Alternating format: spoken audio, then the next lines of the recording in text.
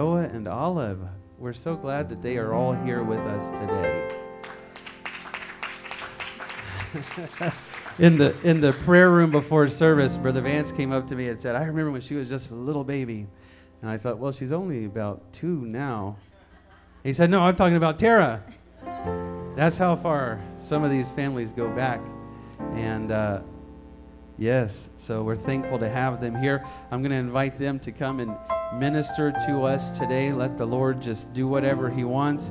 Amen. If you're going to receive from them, would you say amen? Amen.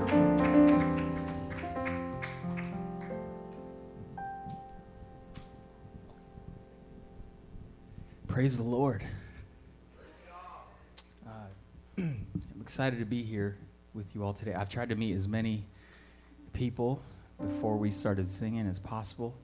I think I found my way to meet half of you. But just so you know, I've already probably forgotten half your names as well. But that's just how my head's wired. But just seeing you all and being here today is such a blessing for me and my family. And so we're really excited.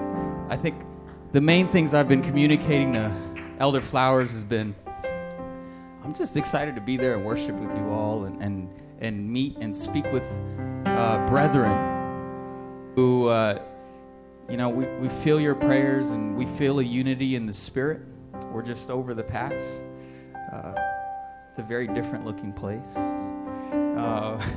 And I say that to compliment you. I was telling Brother Escobar that, where we live in Pierce County and Sumner, Washington, and attending Life Church Federal Way, it's gray, and this is just the time of year we're in. Okay, it might look like I've gotten some sun recently. I'm just kidding, but I that's a different topic. But we haven't seen the sun in a while. It's been a few days, maybe it's been a week or longer. And when we do, it's for 10 minutes at a time, and we'll just get the kids out. Let's go to the front yard, the backyard. Let's just get out because it's dry, and there's some blue in the sky. Well, anyways, we head over the pass, and we end up at, what's it called, Elk Heights. We see Elk Heights, and it's been snowing, it's been raining the entire time. We've been socked in up in the mountains. And all of a sudden, as we turn the corner on Elk Heights, it's blue skies. And it just broke. It was like we left this big dome of clouds and, moisture. And all that to say, I'm just so thankful to be with you. Yeah.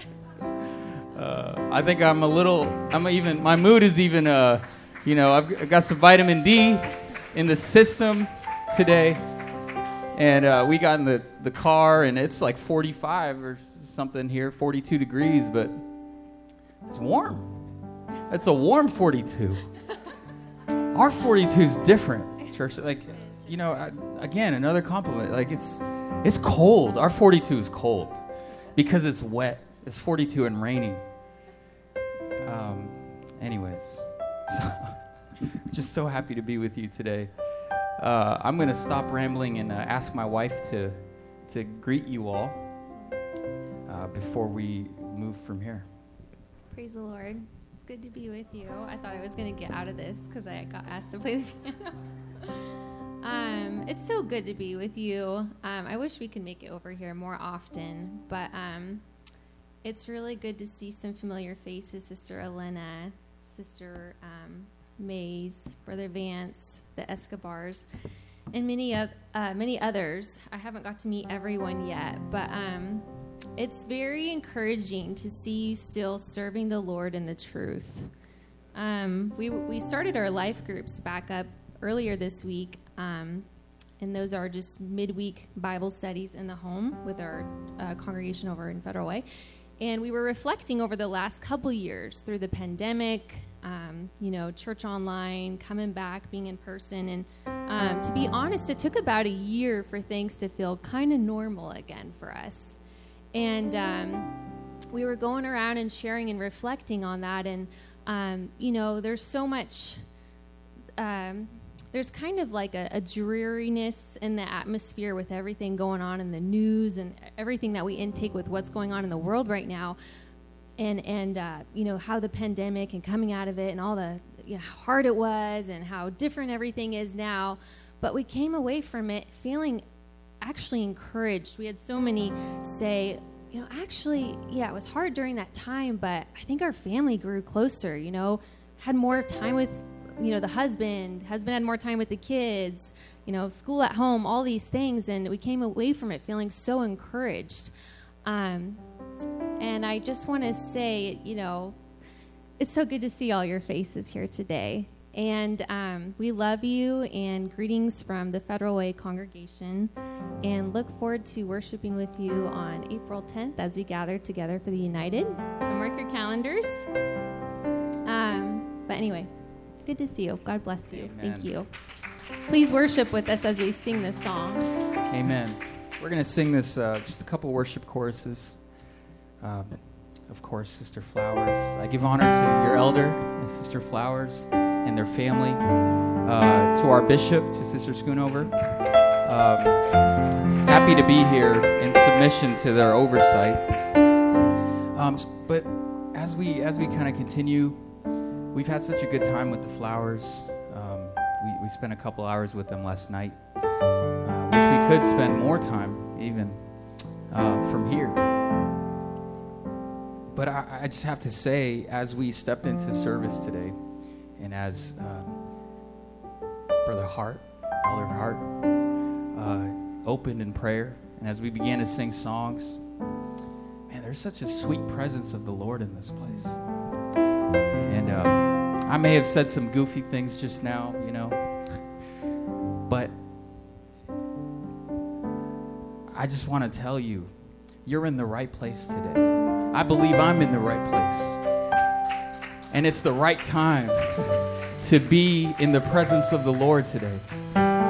So I'm just enjoying worshiping with you all. I'm going to ask that you would, if you don't mind standing, maybe singing these songs with us, just a couple choruses. And would you just begin to enter again into that spirit of worship, spirit of submission? I believe the Lord's got a plan for today. It's not by the excellency of speech or the wisdom of man. That's not what he has in mind today. It's a demonstration of the power of his Spirit, of the one true God. As Paul wrote, that's why we're here today. And I know that he's already here. He's already moving. He's already working in our hearts. King David wrote that a broken and a contrite heart, that you will not despise. And so I encourage you, I felt like there was such a unity in the Spirit already. But if you're not there quite yet, I would encourage you over the next couple moments, would you begin to submit again? Would you let go of maybe any kind of leftover burdens, leftover cares? The Bible instructs us to cast our cares upon him because he cares for us. There's a reason for it. There's a purpose for it. And King David understood that when he said, a broken spirit, a broken and a contrite heart, that you will not reject, that you will not despise, that you will not ignore. And so could we as a body bring that spirit to him as we sing some songs?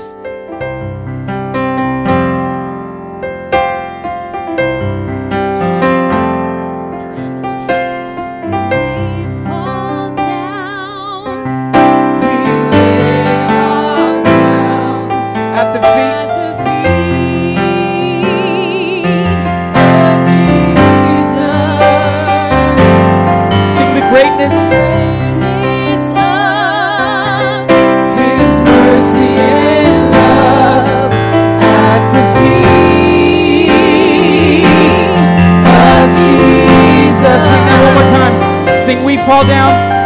We fall down. We lay our crowns at your feet. At the feet of Jesus.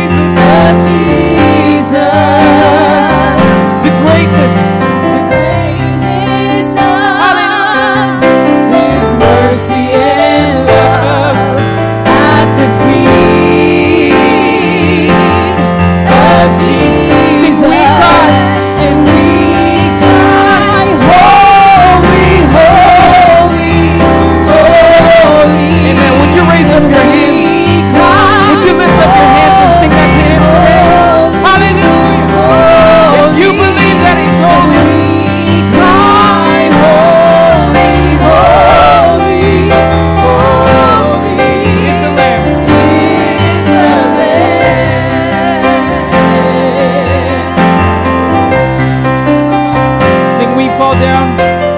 We fall down. We lay our crowns at the feet. At your feet, oh Jesus. Of Jesus. Greatness of His mercy and love at the feet of Jesus. We cry, holy, holy, holy. Cry, We cry, holy, holy, holy. We cry, holy, holy, holy is the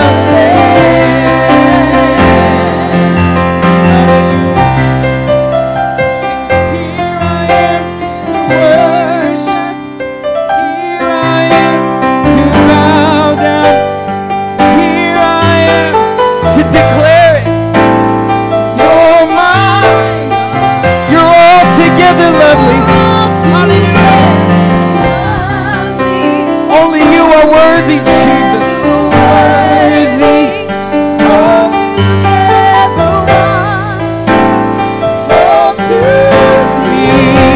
Here I am. Here I am to worship. Here I am to bow down. Here I am To say that you're my God.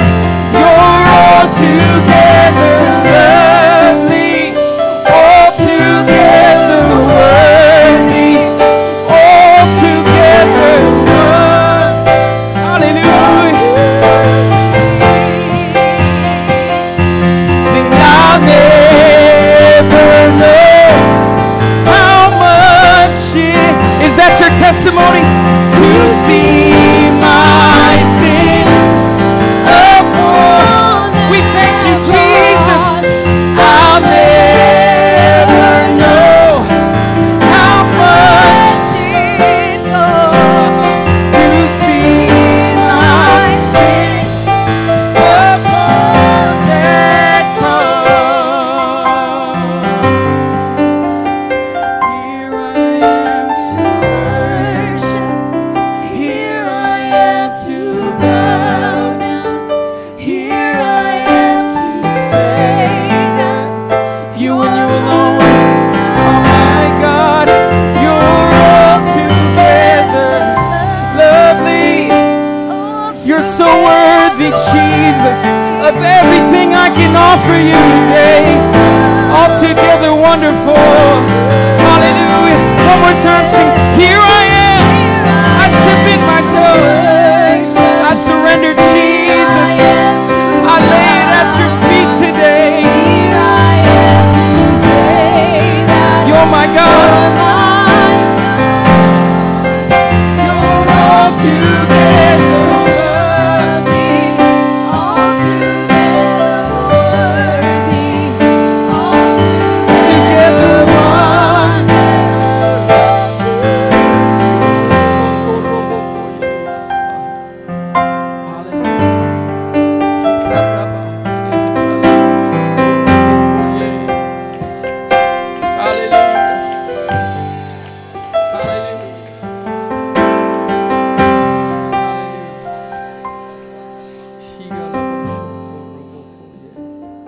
Thank you, Jesus. Amen. What a sweet, sweet presence of the Lord. Amen. Thank you, Jesus. Thank you, Jesus.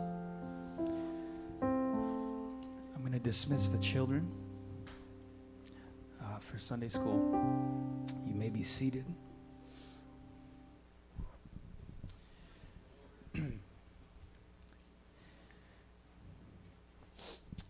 I don't know how you see it, but I feel like that type of worship, when we engage in worship, not just to entertain or to feel good or to feel emotion, but when we truly surrender in worship.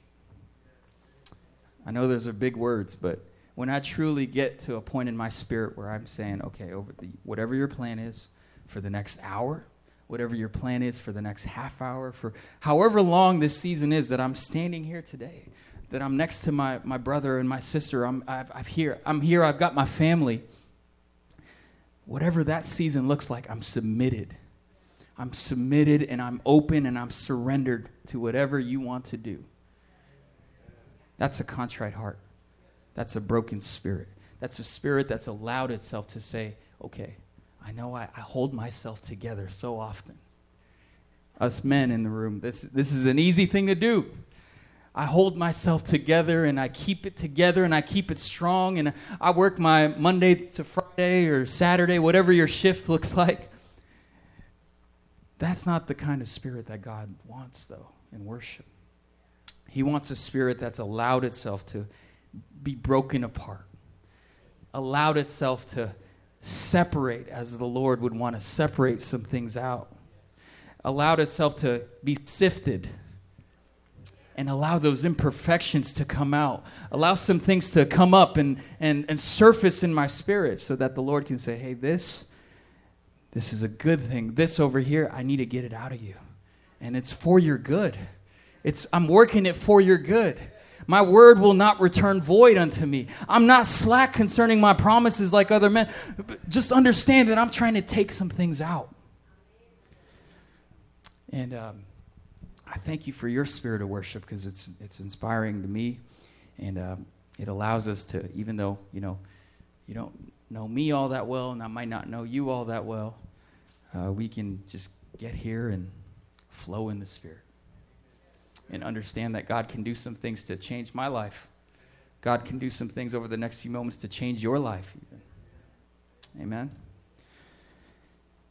2 Timothy chapter 3, verse 16. Are you ready to read some scripture today? We're going to read quite a bit. I already warned Brother Timothy back there, and he was like, oh, challenge accepted. That's fine. However many verses you want to read today. So I'm just letting you know. He cleared us. 2 Timothy chapter 3. Before we read, and we're going to open up the Old Testament, okay? We're going to go through some things. We're going to read about some people. There's going to be a lot of names. And there's going to be quite a few things we're going to read about. There's stories. But before that, let's just get on the same page. All Scripture, someone say all Scripture, is given by inspiration of God. We understand that. It's infallible. The Word of God does not contradict itself. The Word of God is what we need. The Word of God can change my life. Here's what it goes into, though. It's God-breathed, is what other translations say. All Scripture is God-breathed. Every verse that's been allowed to become, okay, this is what we describe as the books of the Bible, every verse in the Bible. All of it. Even the Old Testament. Even today, in 2021. All Scripture is God-breathed, and it is profitable. Someone say profitable. Profitable. What does that mean? It's good for me. It brings about a positive development. It is for my good, Scripture is, for a few things. What are those few things? It's for doctrine. Doctrine. Anyone believe it's important to have sound doctrine? How do you get to heaven? How do I develop a relationship with Jesus? What is my understanding of the Godhead, of who God is, of who Jesus is, of the role of the Spirit, the move of the Spirit in my life? All of those things. I need to understand that doctrine comes from the Scripture. If I want to know how to get to heaven, how to avoid the fiery place, how to tell others how to get to heaven, I need doctrine. And Scripture is profitable for doctrine. You're like, I know this. Why is this is first grade stuff. No, sometimes it's good to just remind ourselves. All Scripture is profitable. All of it. for reproof. Reproof. Reproof, another way to describe that word is conviction. Someone say conviction. Profitable for conviction, to show me some things like I was just talking about, some things in my life that maybe don't need to be there, or some things in my life that the Lord is trying to inspire me into or call me into. That's what conviction does. It can call me out of some things, and it can call me into some other things. It's profitable for that. It's profitable for correction. You can see this, and maybe you think of correction. I'm a parent of some young kids, and I think of some very basic definitions of correction. No, don't do that. Do that one more time. No, you know what I mean? And that word actually describes restoration. The Word of God is profitable for restoration. It doesn't just tell me and convict me that I need to make some changes. The Word of God shows me the way to making those changes, to get back into a right standing with Him. The Word of God is profitable for that. And lastly, it's profitable for instruction in righteousness. How to live a life that is holy. How to live a life that allows others to see the fruit that comes from my life.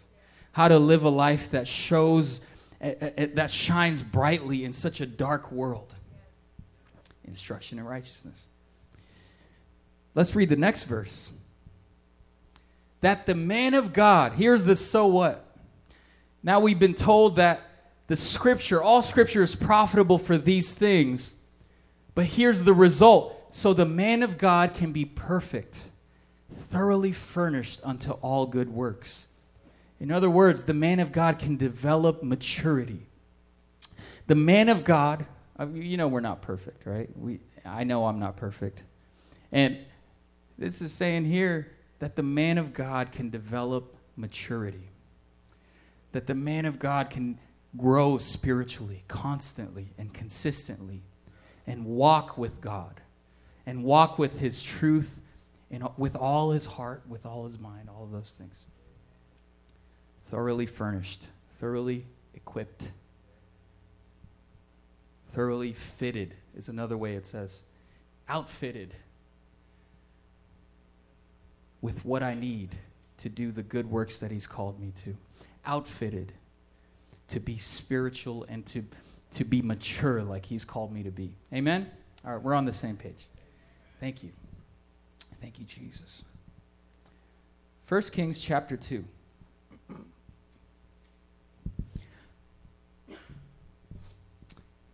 I'm going to just give you fair warning. I'm a pacer.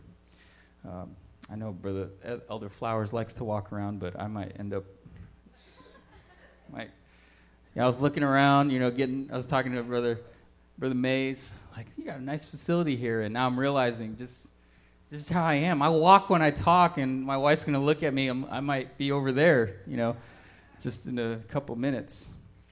So I'm going to see how long I can stand here in this spot. You're already seeing me inch over there. 1 Kings chapter 2. I want to talk about a couple of kings in particular. The first king is King Solomon. And this is coming out of some recent study, recent just reading, honestly, devotion in the Word. And I've actually spent some time in ministry about these scriptures over the last few weeks in Federal Way. I don't know if we're going to, this isn't in any way a carbon copy of what I shared last week. In some ways, it encompasses some of the scriptures we read last week in Federal Way and then the week before, but we're just going to see where God takes this. I read the scripture in 2 Timothy with you because this might just seem like we're reading a few stories about a few men. But I believe that you are here today in a state of surrender, in a state of submission to the Spirit of God. And as we begin to read these stories, you might begin to feel a spark in your spirit. Wow, that reminds me of something. Wow, that brings me to my current situation. Or that reminds me of the relationship I might have with so-and-so. That reminds me of a dynamic I have existing in my life today, or a dynamic that I had growing up. That's how powerful the Scripture is. And so let's read the Word together. Can we read it from that perspective, understanding that we're talking about some men in the Word, in history, but even then, you and I can glean from it. You and I can find profit for ourselves, for not just doctrine, but instruction in righteousness, for reproof, for conviction, and for restoration. In Jesus' name. All right, 2 Kings chapter 2. Oh, I'm sorry, 1 Kings. I'm sorry. That's how much scripture we're reading today. We'll be... Don't worry. 1 Kings chapter 2, verse 1. When I walk through these scriptures, I like to envision a scene, okay? I'm a visual learner, and so I like to envision a scene, like an opening scene, okay? And this is what's taking place. Now the days of David drew nigh that he should die, and he charged Solomon his son. I pictured King David on his deathbed, and he's talking to his son, Solomon. And he says, I go the way of all the earth. I'm about to die. Be thou strong, therefore, and show thyself a man. Okay? It's pretty standard stuff. And keep the charge of the Lord your God, to walk in his ways, to keep his statutes and his commandments and his judgments and his testimonies, as it's written in the law of Moses, that you might prosper in all that you do, and whithersoever thou turnest thyself. Or another way to read that is, wherever you turn yourself, wherever you're brought in terms of your season of life, what circumstances come your way, all of those things, that you might prosper. That the Lord may continue his word which he spoke concerning me, King David said, saying, if your children take heed to their way, this is key, to walk before me in truth with all their heart and with all their soul, there shall not fail thee, said he, a man on the throne of Israel. You get the scene here? That's the intro. So I'm going to talk to you about Solomon for a little bit. King Solomon, many of us are familiar with his story. God approached him in a vision and said, what would you like? What would you like? And Solomon is humble. Actually, he says, I'm just a boy. And I've been given this great kingdom. He understands the weight. He's only the third king of Israel, okay, to date. And he understands the weight of the situation. He's seen his father, and he knows that his father was a good man, a righteous man, made some mistakes, not perfect, but walked with the Lord. And Solomon approaches the Lord back and says, would you give me wisdom? Would you just give me understanding to discern judgment, is what the Bible says. Please grant that to me. Understanding to discern judgment. And the Lord is touched by this prayer. We know this. The Lord is touched by the prayer and says, wow, because you said that, I will give you understanding to discern judgment. There will be, it says, there will never be another like you. There has never been anyone before you that compares in wisdom. But because of that, because you asked for understanding to discern judgment, because your prayer was to trust God, that's our story, okay? That's our lesson.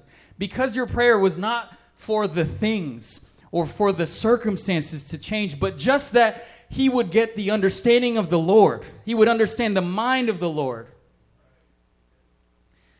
The Lord was touched by it and said, okay, because of that, I'm going to also give you riches. I'm going to bless your kingdom. And I'm going to give you everything that any man could ever want. Wow. That's great. Verse 12 says, I'm going to quote it, I have done according to your words, God said. I have given you a wise and understanding heart, so that there was none like thee before thee, neither after thee. I have also given that which you have not asked, both riches and honor. If thou, this is verse 12 of 1 Kings chapter 3, sorry. Down to verse 14 it says, if thou wilt talk in my ways to keep my statutes and my commandments as your father David did walk, then I will lengthen your days. You sense the theme there? If you will walk in my ways, if you'll keep my statutes and commandments as your father David did, I will lengthen your days. So Solomon built the Lord's temple. Solomon began to amass a great kingdom. He united the kingdom. He actually was used in some military actions early on. There was his brother tried to take the throne. Long story short, he ended up with the throne. Okay, King Solomon.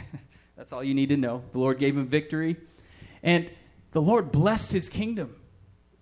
There are multiple verses that say there was no kingdom like Solomon's kingdom in the earth. It says in 1 Kings chapter 10, verse 23, so King Solomon exceeded all the kings of the earth for riches and for wisdom. That's how far the Lord took it for King Solomon. So we understand this is a great man, a man after God's own heart to this point. The Lord had blessed him. The Lord had prospered him. The Lord had raised him in an environment where he had everything he needed to succeed. What a blessed young man, right? And he walked in that blessing. He walked in the purpose in which he was raised for. Sounds like a young man who was raised the right way. Thank God. I hope to do the same with my children. And the Lord blessed him in that. The Lord prospered him. Are you ready for the turn? 1 Kings chapter 11, verse 1. Here's the key verse for Solomon. 1 Kings 11, verse 1.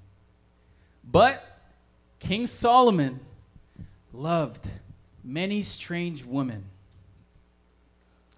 together with the daughter of Pharaoh, women of the Moabites, Ammonites, and everyone else. All the ites. King Solomon loved many strange women. If, I'd encourage you to bookmark that and just read through it. You could skim through the story, but read what happens next. It's not good. It took a turn.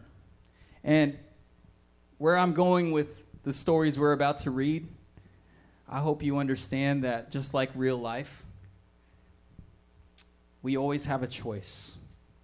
And the Lord takes us on a journey. There's a walk and there's a process, and we can be going so poorly, but the Lord can still give us grace. Elder Flowers talked about it earlier. There is always enough grace.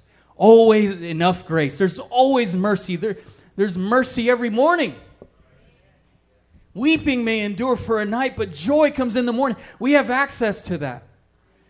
On the inverse, even though we're doing well, even though we're blessed, even though we begin to prosper, even the Lord even though He might give us favor in our job, favor in our finances, favor in our family situation, it only takes a couple turns. It only takes a couple choices. And there's an encouragement and a challenge. There's always a warning and then a hope that the Scripture gives us in the stories of these men.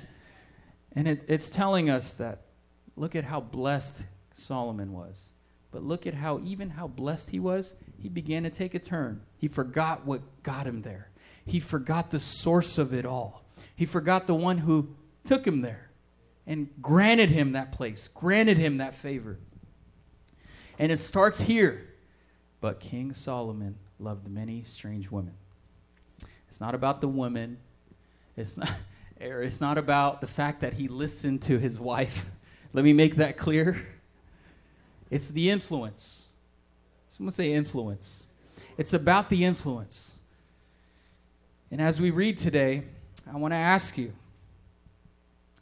what habits do you allow in your home? What traditions do you guard? What traditions do you allow? What customs do you allow to enter in or allow to stay in your home? That's a theme today, okay? Would you pray with me before we move any further from here? Would you just begin to talk to the Lord right now? We're in a state of submission, right, church? Would you begin to talk to him right now? Lord, have your way, Father. As we continue to read of your scripture, Lord, we declare and understand, God, that there is a power in this scripture. That this scripture, even of these men long ago, Father, that there is profit for my life in this scripture, Lord. Do the work that you have ordained for my life today, Jesus. Do the work that you have ordained for my heart and my spirit today. Even as I sit here, Father, would you begin to speak to me? Would you begin to pull me in, Father? Would you begin to show some things in my life that I need to change? In the name of Jesus. In the name of Jesus. Amen.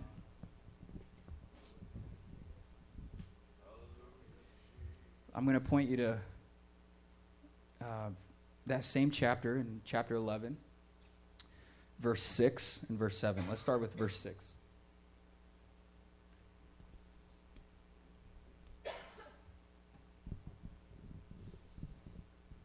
And Solomon did evil in the sight of the Lord. What a sad turn, right? And went not fully after the Lord. To me, that's the key phrase. And went not fully. We're about to read about some other guys, some other kings. And I want you to know just how big of a decision it was that Solomon made to say, hey, you know what? The influences, wives, the influences of the surrounding nations, those are fine. It's probably okay if we partake in that. It's probably okay that I engage in that. We can probably find a harmony. We can probably, this is a bumper sticker that you might, I don't know if you see out here, but we see a lot on the west side. Coexist. We can probably find a way to make it work. I know that there are some things about that nation that are not right. The Lord told us in the book of Deuteronomy, the Lord commanded my people not to go in up after those nations. And don't let them come in here. And there's very specific reasons. It's not about the fact that there were other nations. It's about what they did. It's about what they prioritized. It's about the customs that they took part of. And King Solomon began on, I don't know the details, but King Solomon began to say, that's fine. That's probably cool. That's probably okay. Kids, you want to do that? All right, that's fine. We'll find a way. We'll find a way back. And I want to tell you today how dangerous of a path that is. In the Holy Ghost today, let me tell someone to guard your home. Guard the habits of your home. Pray over the habits of your home. Jesus' name. What a need in today's day and age. What a need, and not just necessity, but it is an absolute requirement for every believer to understand some things, to teach their kids some things, and to understand that this is what we do, this is what we don't do. That thing that we don't do, this is why we don't do that. It's okay to build strong lines, to build boundaries. Verse 7, after this Solomon did evil. Then Solomon built an altar. After who? For Chemosh, the abomination of Moab. Some nations call these things gods. Some nations call these names gods. The Bible was very clear that there is no God like Jehovah, that there's no God like the one true Yahweh. And it doesn't even call them gods with lower G's. It says abominations. That's how strongly the Lord feels about how we would begin to blur lines, about how culture might begin to tell us, yeah, this is the one true God, but this one here is probably, like a medium. This one's okay. Another translation of that word, filth. the filth of Moab. In the hill that is before Jerusalem, and for Molech. Someone say Molech. Molech, the abomination of the children of Ammon. This one is disturbing. This one I may or may not share later, but this one is... Just put a pin in that, because you're gonna hear that name again. So we know from Solomon that no man is perfect. You know, this is real life. As much as he got to experience the richness of life, and I don't know about you, but I can't relate to Solomon having the greatest kingdom in the world. Exceeding riches, like being, having no one like him before, no one after. I can't necessarily relate to that. But I can relate to being blessed. I can relate to the Lord making a way out of no way. I can relate to the Lord putting me in places that I know I don't deserve by my own hands. It is the favor of God. It's the blessing of the Lord. And even then, we know through Solomon that we can fall. That we can fall. And it's about, again, the broken and a contrite heart. How do we find a place? How do we find a way to get back on the track? How do we find a way to get back in right standing? Not to live in shame or not to withdraw or not to disconnect, but how do we find a way to get back into relationship with the Lord? See, his father, King David, did that. He did some evil things. King David, as mighty of a man as he was, as historic of a figure as he was, as much of a father of the nation of Israel that he was, he did some things that if you and I did those things, I mean, people on the internet, which they say some mean, it's a different topic, but they'd say, lock that guy up and throw the key away. Those are some of the things that David caved into. But he found a way back. He found a way back to the Lord. He found a way to get back in right standing. And how is David described once he is gone?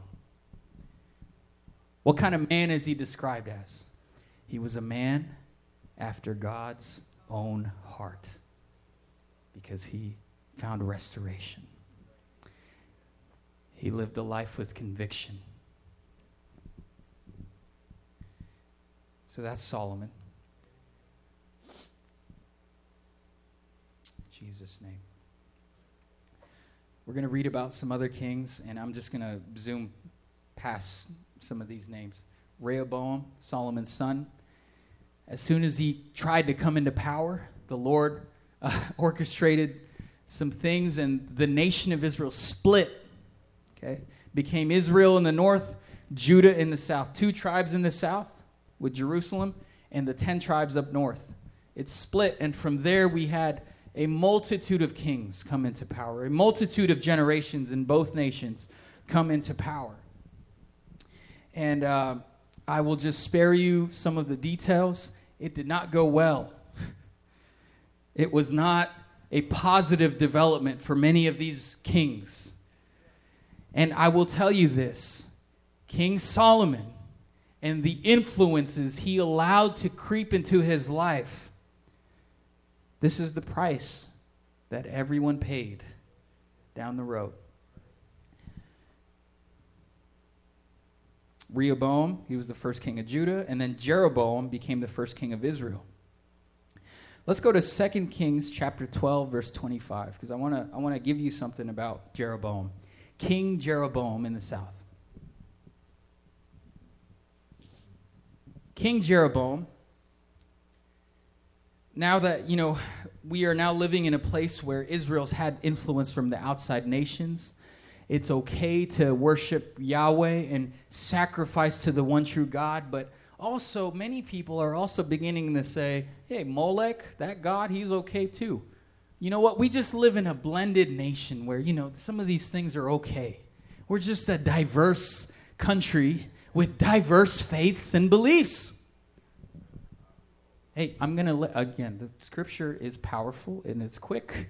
It's sharper than any two-edged sword. It's profitable for doctrine and correction, all these things. I'm going to let you draw your own conclusions, okay? I'm going to let you draw your own parallels.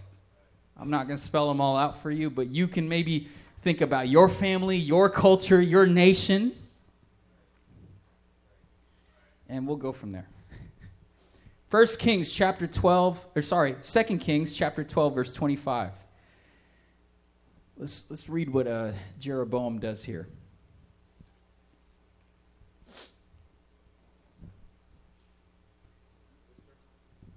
Verse 25, chapter 12 of 2 Kings.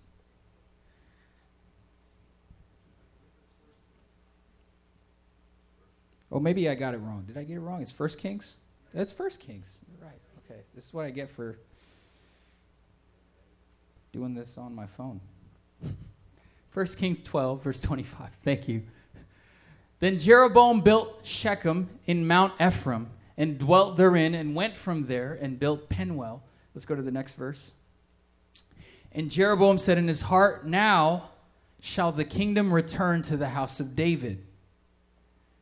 What does this mean? If this people go up to do sacrifice in the house of the Lord at Jerusalem, then shall the heart of this people turn again unto their Lord, even unto Rehoboam king of Judah, and they shall kill me and go again to Rehoboam king of Judah.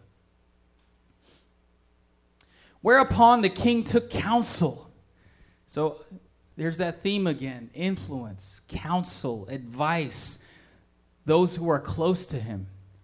The king took counsel and made 2 calves of gold. And said unto them, the nation, it is too much for you to go up to Jerusalem. Behold your gods, O Israel, which brought you out of the land of Egypt. 2 calves of gold. Something wrong here? Can you believe that we are just a couple generations from David? What happened? You know, a lot can happen in a year. A lot can happen in a few years. And so much can happen in a generation. He made 2 calves of gold. And I'm just going to let you know of something I've asked myself, and I still ask myself this as I read these scriptures. What transpired in the nation, in the culture, in this king's life, in their council, that took them to a point where they had no conviction over this? There was never a thought that 2 calves of gold, which the Lord explicitly said, don't make any graven images. Definitely not a gold. What took place? Can you ask yourself that? What took place in a nation, the children of Israel? And he's even referencing your gods, which brought you up out of the land of Egypt. So he remembers Egypt. He knows the story of Egypt. He knows the story of being delivered, of the Red Sea, of Moses. He understands all these things. The wilderness, the promised land. He understands that, but does not fully understand our accountability for relationship to God, our submission to our Lord. Somehow that was X'd out. Somehow that was put aside, and we now have a man in charge saying, it's too much. It's inconvenient for you. It's inconvenient for you to get up to Israel, so guess what? I made a calf over here, a calf of gold here, and another one here. Let's go. Convenience. Convenience and ungodly influence. That's what I see here. That's the power or the danger of convenience. When you prioritize convenience. When you prioritize convenience. I know we've had to, these are some things I've had to pray about, some things I've had to develop convictions over as we've come to a place in the year 2020 where, where are we meeting? Where are we gathering? How are we gathering? How are we going to do this? What are people's comfort levels? All this. At a certain point, we've had to come to realize again, and I believe many families have. I don't know where you stand on this. How much do we factor convenience into our walk with God?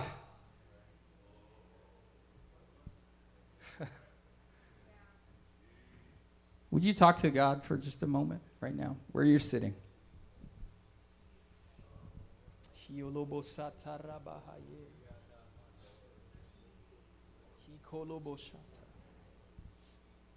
Jesus' name.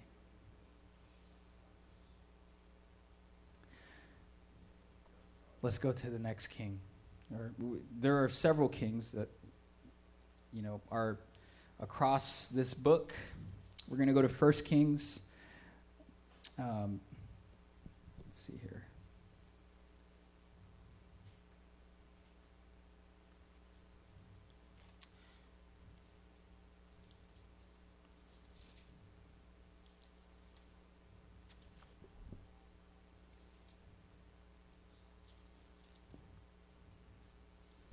Let's actually go to 2 Kings. Sorry.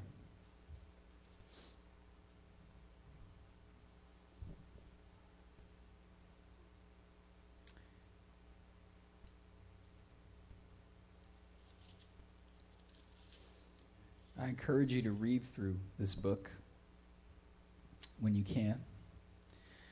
And just skim over it. You're going to see lots of kings' names. We're not going to read all of them.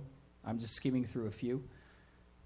You're going to see lots of kings referenced. And after it says who they are, who their father was, where they reign, and how many years they reign, it says whether they did evil in the sight of the Lord or whether they walked with the Lord. Whether they did evil or right in the sight of the Lord. That's pretty much what it comes down to. And after that, I'm going to apologize and tell you to go back to 1 Kings. And chapter, let's see here. I was jumping around so much in my study.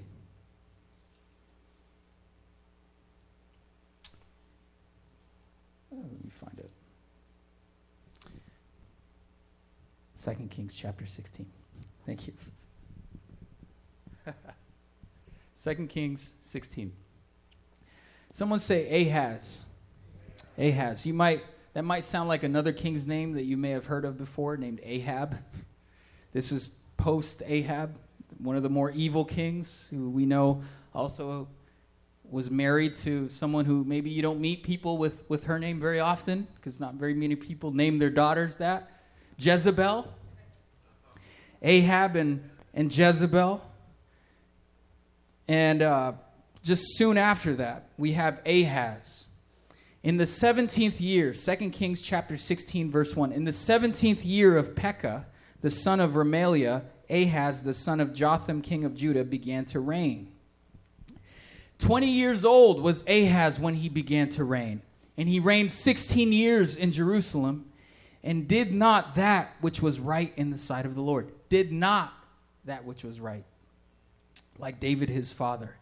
But he walked in the ways of the kings of Israel, yea, and made his son to pass through the fire, according to the abominations of the heathen, whom the Lord cast out from before the children of Israel.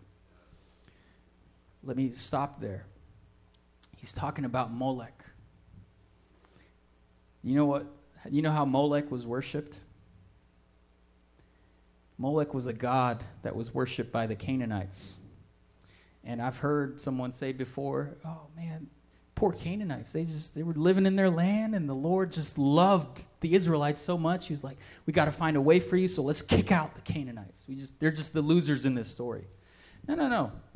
You got to look at what the Canaanite customs were. And the Canaanites worshipped Molech. And we see here, things have gotten so bad. Things have regressed so much, have gone downhill so much that Ahaz, the king, is now worshiping and sacrificing to Molech. Molech was worshipped by child sacrifice. I'll spare some of the details, but it's gruesome and it's disturbing the way that this was done. And you can see why the Lord was so angered by the fact that his children would worship such an abomination, not even called a god by the Bible, because that's how much he hated it.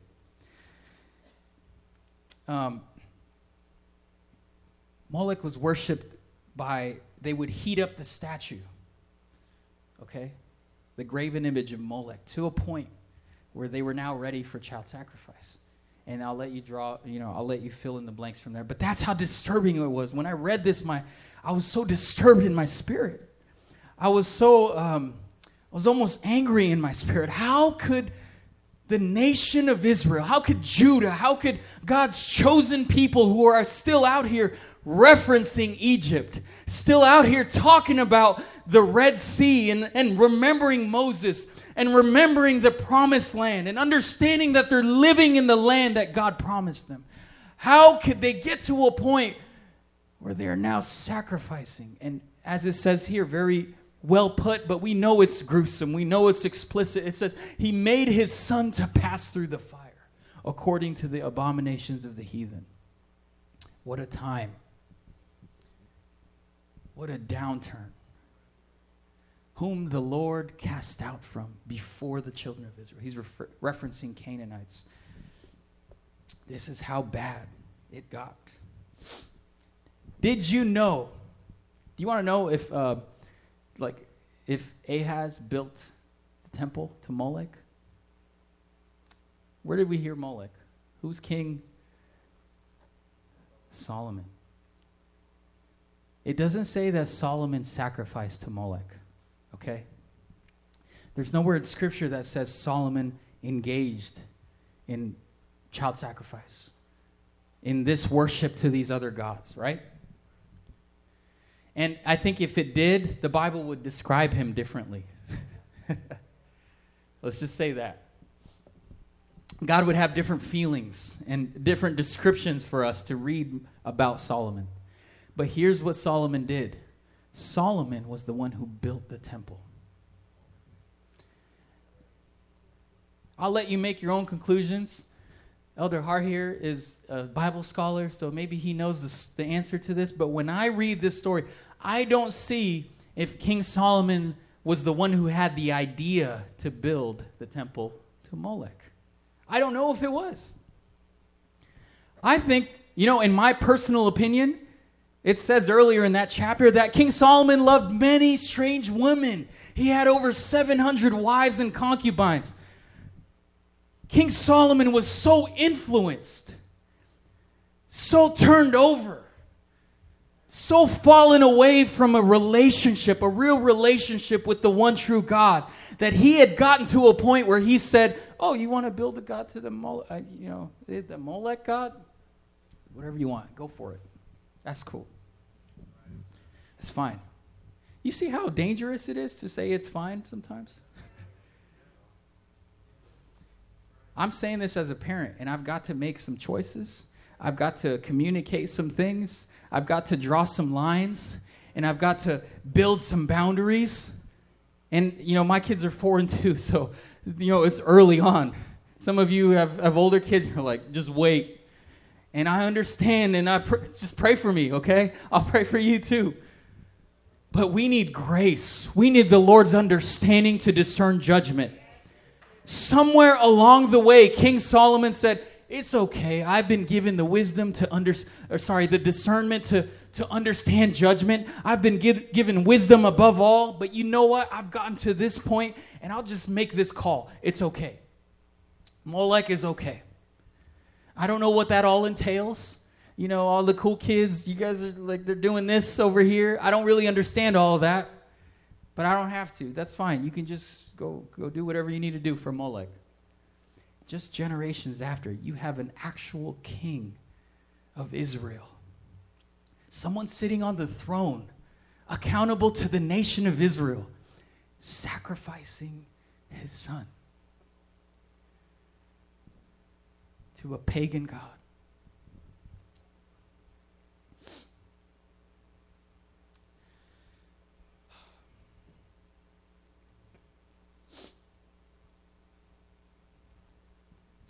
This is the story of Ahaz. Let's move on.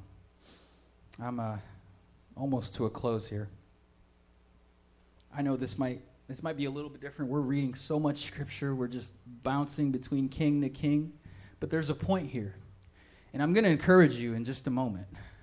We're going to get some hope. We're going to understand the Lord's plan and the Lord's purpose and understand that we are called to more than this. We know this is just a warning.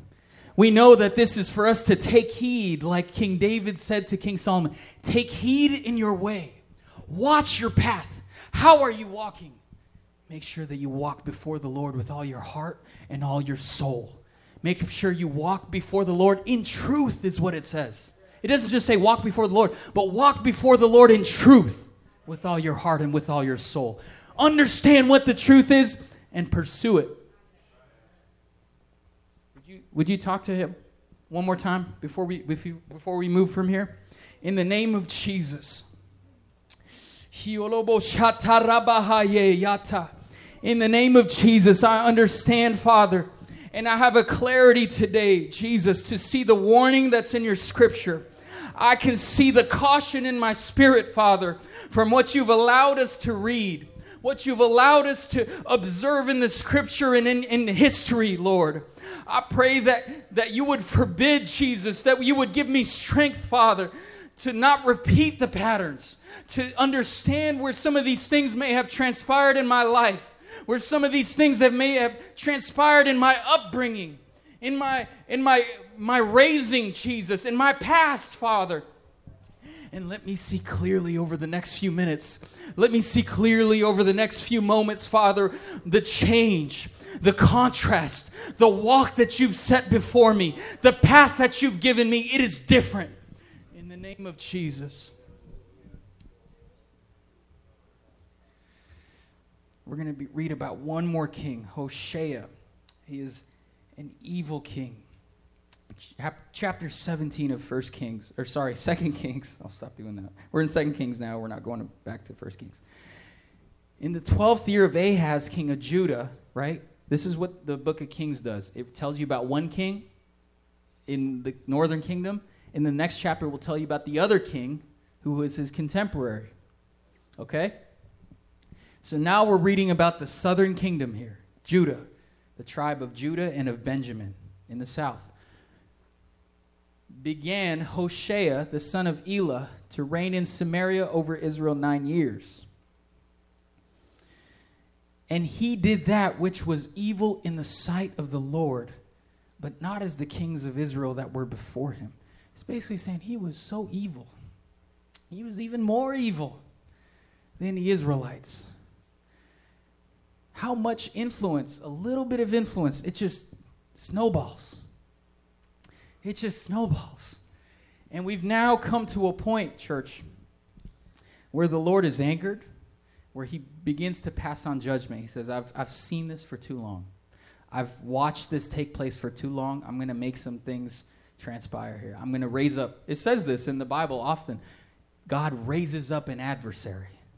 It's time to bring judgment, so I'm going to bring a hard place.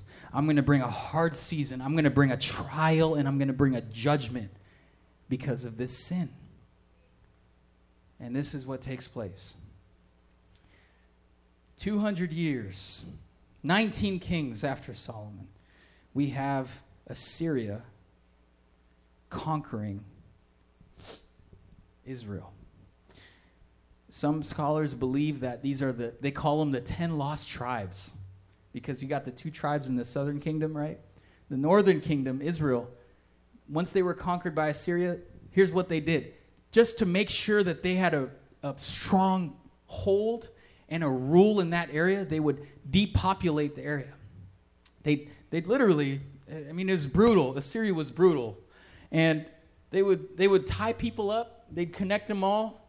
They'd use fish hooks, stuff like that. And they would drag them out of their towns, out of their states, out of their nation. And they would move them back and repopulate some of their other nations. Say, okay, here's your job now. They take half the population and just exile them. And they would say, here's your identity now. You are now an Assyrian. You are no longer of the tribe of, whatever, Ephraim. You're no longer of that tribe. You are now an Assyrian. And 200 years after Solomon, this is the place we've come to. It says in verse 7, I'll just read it. You don't have to turn to it. In 2 Kings 17, for so it was that the children of Israel had sinned against the Lord their God, who brought them up out of the land of Egypt. from under the hand of Pharaoh. And they had feared other gods and walked in the statutes of the heathen. And here's where we are because of what they did. What a downward turn. What a downward spiral. And I'm not going to say I'm sorry because I feel like this is necessary. This is important. We can't just ignore these scriptures. We can't just ignore that this took place and say, oh, we're fine. Remember the danger of it's fine.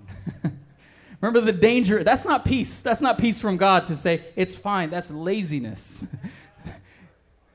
And this is the danger of that. Here's how far we've come because of a maybe lazy response to whether to institute some boundaries or not. That's how far we've come. But there's always hope, church. I'm here to tell you today. There's always a plan.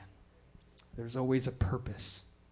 And here's what the Lord does. As much as he might raise up an adversary, as much as he might judge sin because he hates it, and I'm almost done, he is also the kind of God who will raise up a leader. He's going to raise up a king. He might raise up someone and draw him in. Here's what we're about to read a story. I love this story so much. I can't wait. I just need to make sure I give you the right book in Kings. Which Kings? 1 Kings. Well, let me see. Let me get there first. Someone say Hezekiah.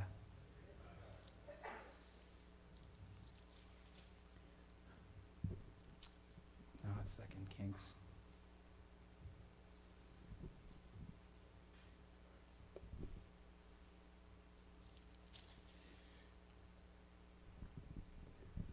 Would you stand with me? I'm going to turn it back to Elder Flowers here in just a moment. I want to read this with you.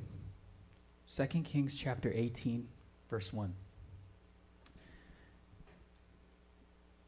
Now it came to pass in the 3rd year of Hoshea. So we've seen, right, what took place with Hoshea.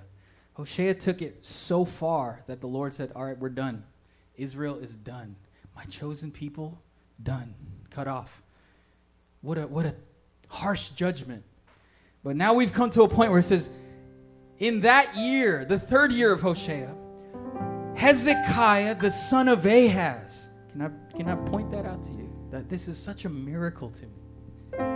Ahaz, one of the worst kings in the history of God's people. What a king who allowed his nation to partake in such evil. You now have a young man, 25 years old when he begins to reign, named Hezekiah. Here's what I love about this story, church. 25 years old was he when he began to reign. And he reigned 29 years in Jerusalem. His mother's name was Abi, the daughter of Zechariah. Verse 3. And he did that which was right in the sight of the Lord. What a breath of fresh air, right? We've been reading so much pressure, so much negativity. And I'm sorry that we spent so much time there, church, but at the same time, I'm not. I feel like it's important. Here's where we're at. He did that which was right in the sight of the Lord according to all that David, his father, did. That's all it says. Let's go to the next verse. He removed the high places and break the images and cut down the groves. You get the picture.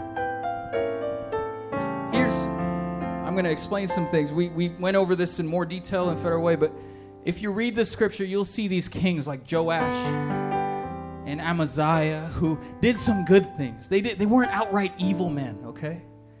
But it says they still continued in the sin of their fathers. They allowed Israel to continue to sin. Here's what they didn't do. They didn't break down the high places that were established by Jeroboam. Jeroboam built some calves, right? He put them up and he said, out of convenience and because of the ungodly influence in my life, you can now worship this way. This is okay. Outside of the truth of Yahweh, outside of the truth of God, you can now worship this way, which is a sin. have generations, even good men who tried to do good things, and yet they failed to remove the influence. Again, the danger of influence, the power of influence. It says here, he removed the high places.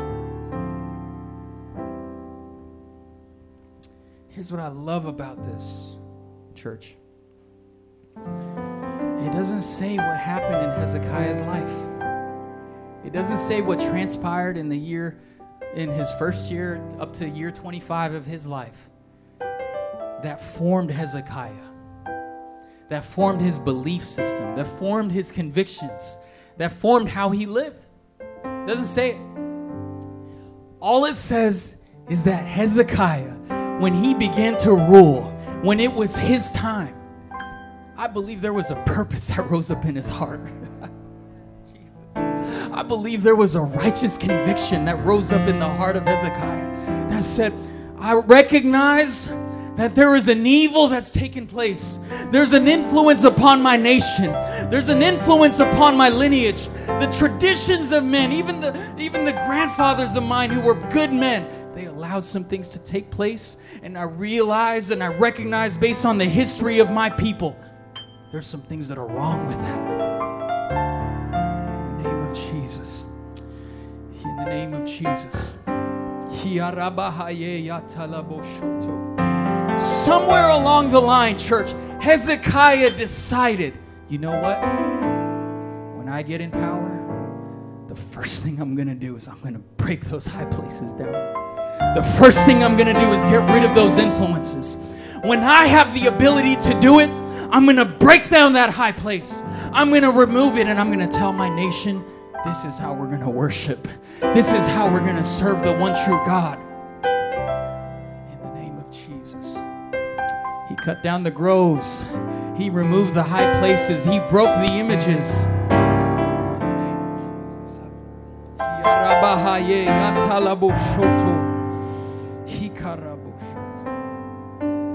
Here's, we don't have to turn there, but in the book of 2 Chronicles, it describes Hezekiah this way. It says, and thus did Hezekiah throughout all Judah.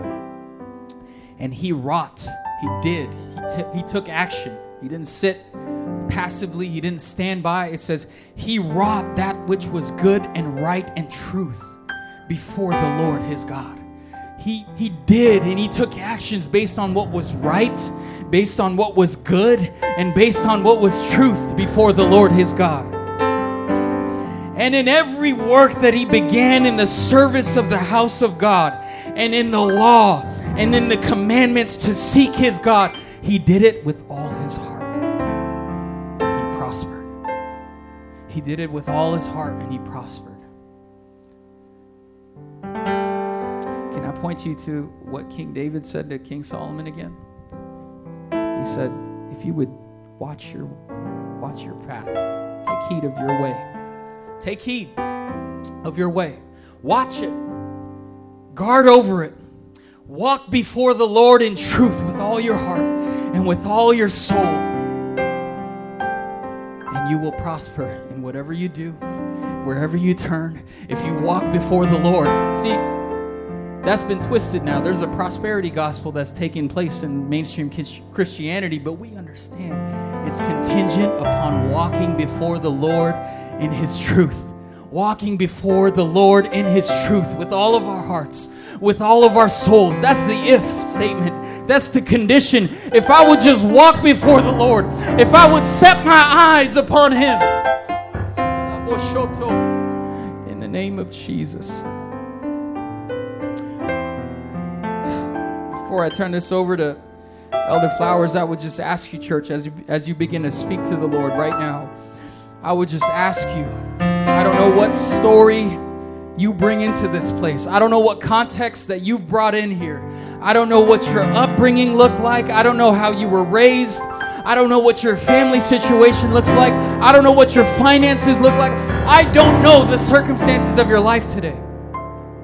But can I tell you today that the Lord has a plan, he has a purpose, and he always raises up men. He always raises up a believer. He always raises up a woman. Just like in the time of Queen Esther, it says, for such a time as this, I have called you. Anyone here today identify with that? You've been called for a season. You've been called for a purpose.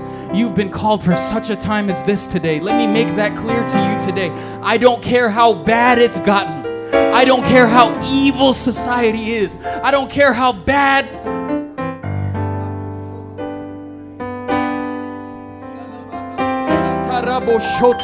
I don't care how bad the circumstances have gotten. If you would just believe, if you would just see that the Lord has raised you up at a time like this, if you would just begin to take hold with confidence, not passively, not just saying, okay, I'll do some of the things. No, but walk with the Lord with all your heart. Walk with the Lord in the truth. Begin to walk that way. Begin to follow Him with all your heart and with all your soul. He said, you're going to prosper. You're going to prosper wherever you turn. You'll be kept in perfect peace that surpasses all understanding. You're going to be kept in a peace that's guarded through the name of the Lord Jesus Christ.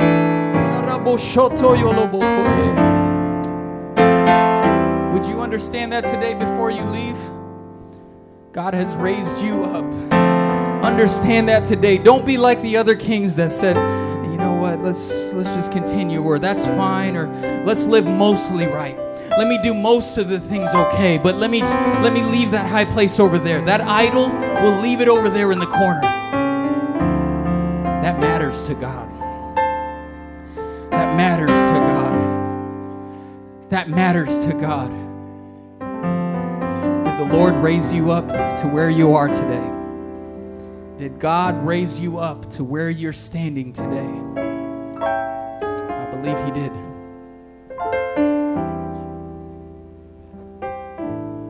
Amen. We've heard from the Lord today. I believe He wants us to respond.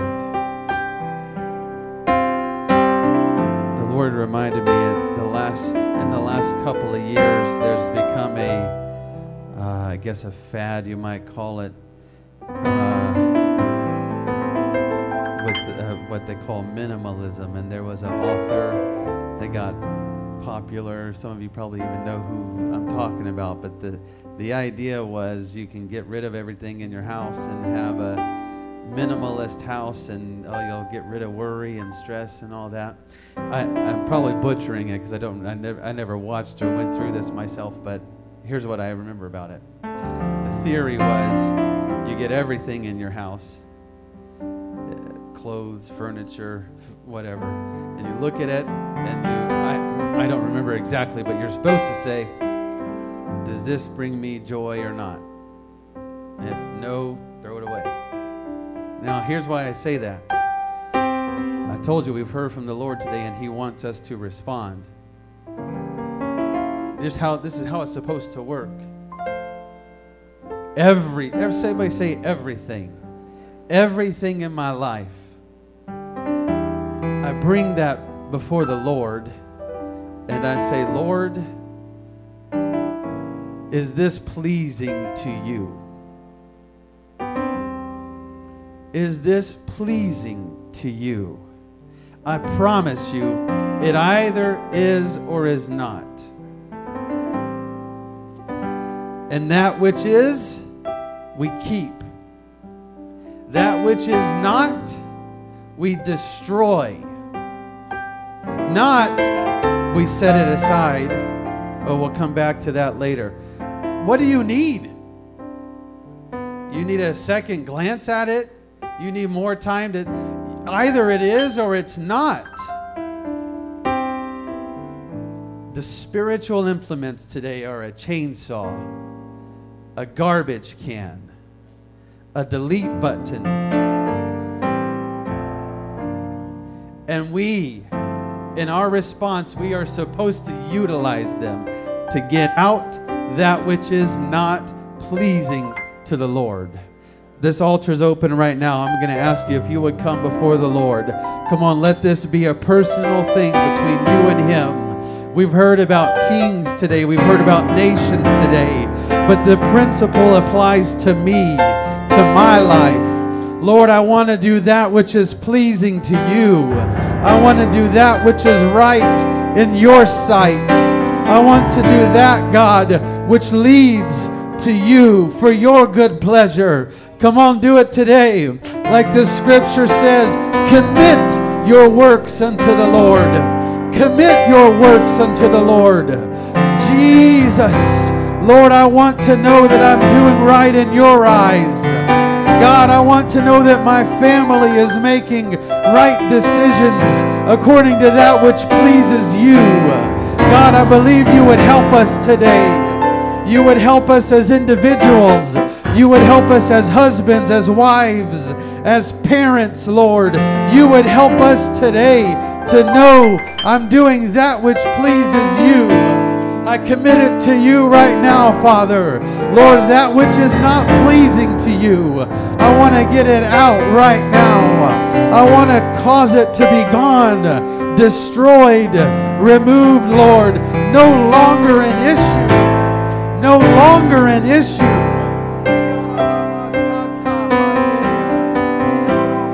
Come on, pray it with authority right now. Pray it with I'm not wondering, I'm not questioning, I'm not going back and forth. Today I know the Lord has convinced me. The Lord has shown me. He's proven to me His ways, that which is right in His sight.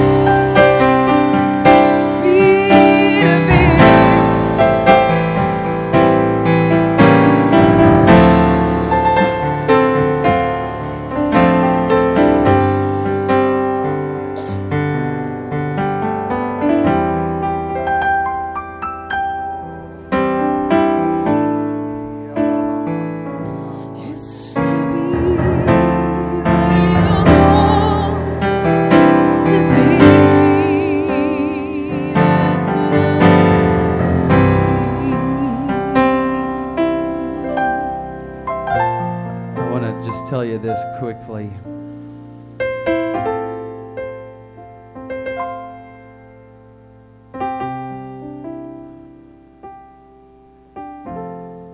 It's easier now than it ever has been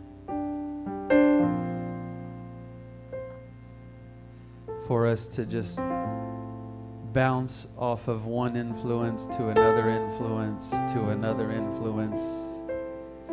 Spend a little time here doing this, and then go here and do this, and tune into this for a bit, and then switch over to this. It's easier now than it ever has been, and the sources of the influence now are more numerous than they ever have been. I mean, it's nothing to subscribe to 300 YouTube channels. That's probably on the light side for people that look at YouTube. And you can go from this to this to this. There, 100 of them are like this, 100 maybe whatever we're into. But you can bounce from this influence so quickly to this, to this, to this, and before we even know it, or whether we think about it or not, everything that we watch and listen to, subscribe to, it all has an influence. Doesn't matter what the topic is. It could be classic cars or cooking. It all has an influence.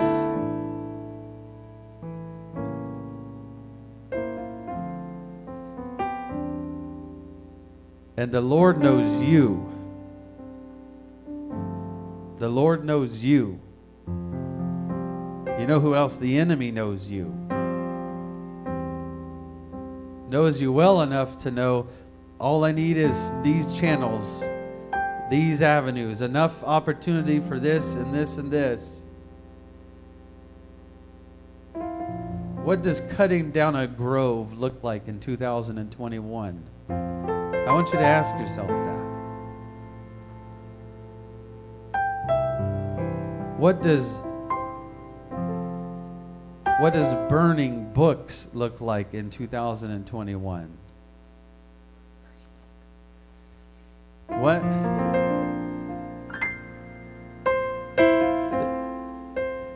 The Lord is speaking to us today, and He wants us to consider the source of every influence, everything I'm tuned into, everything I allow into these ears, into these eyes. It's nothing for you as a parent to look at your child and be like, oh, that's not, you've been in the wrong place. You've heard the wrong thing. As a parent, you can spot that just like that.